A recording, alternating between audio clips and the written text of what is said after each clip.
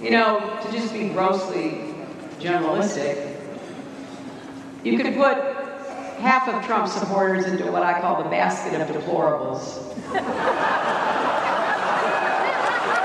Right?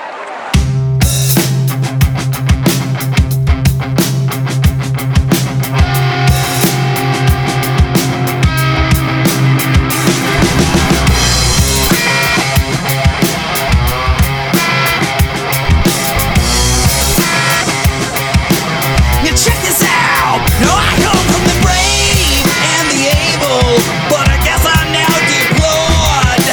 Struck down by the slippery tongue of Hillary Clinton in court.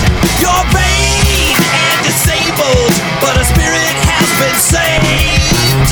Not by your bullshit, but by the sound of the Trumpian Train. You put me in the basket of deplorables. What am I to tell my son today? You talk down to me in the basket of deplorables. How am I to wash that sin away?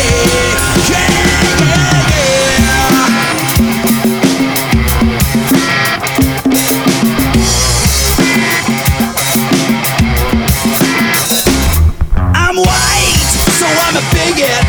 I'm the perfect man to blame.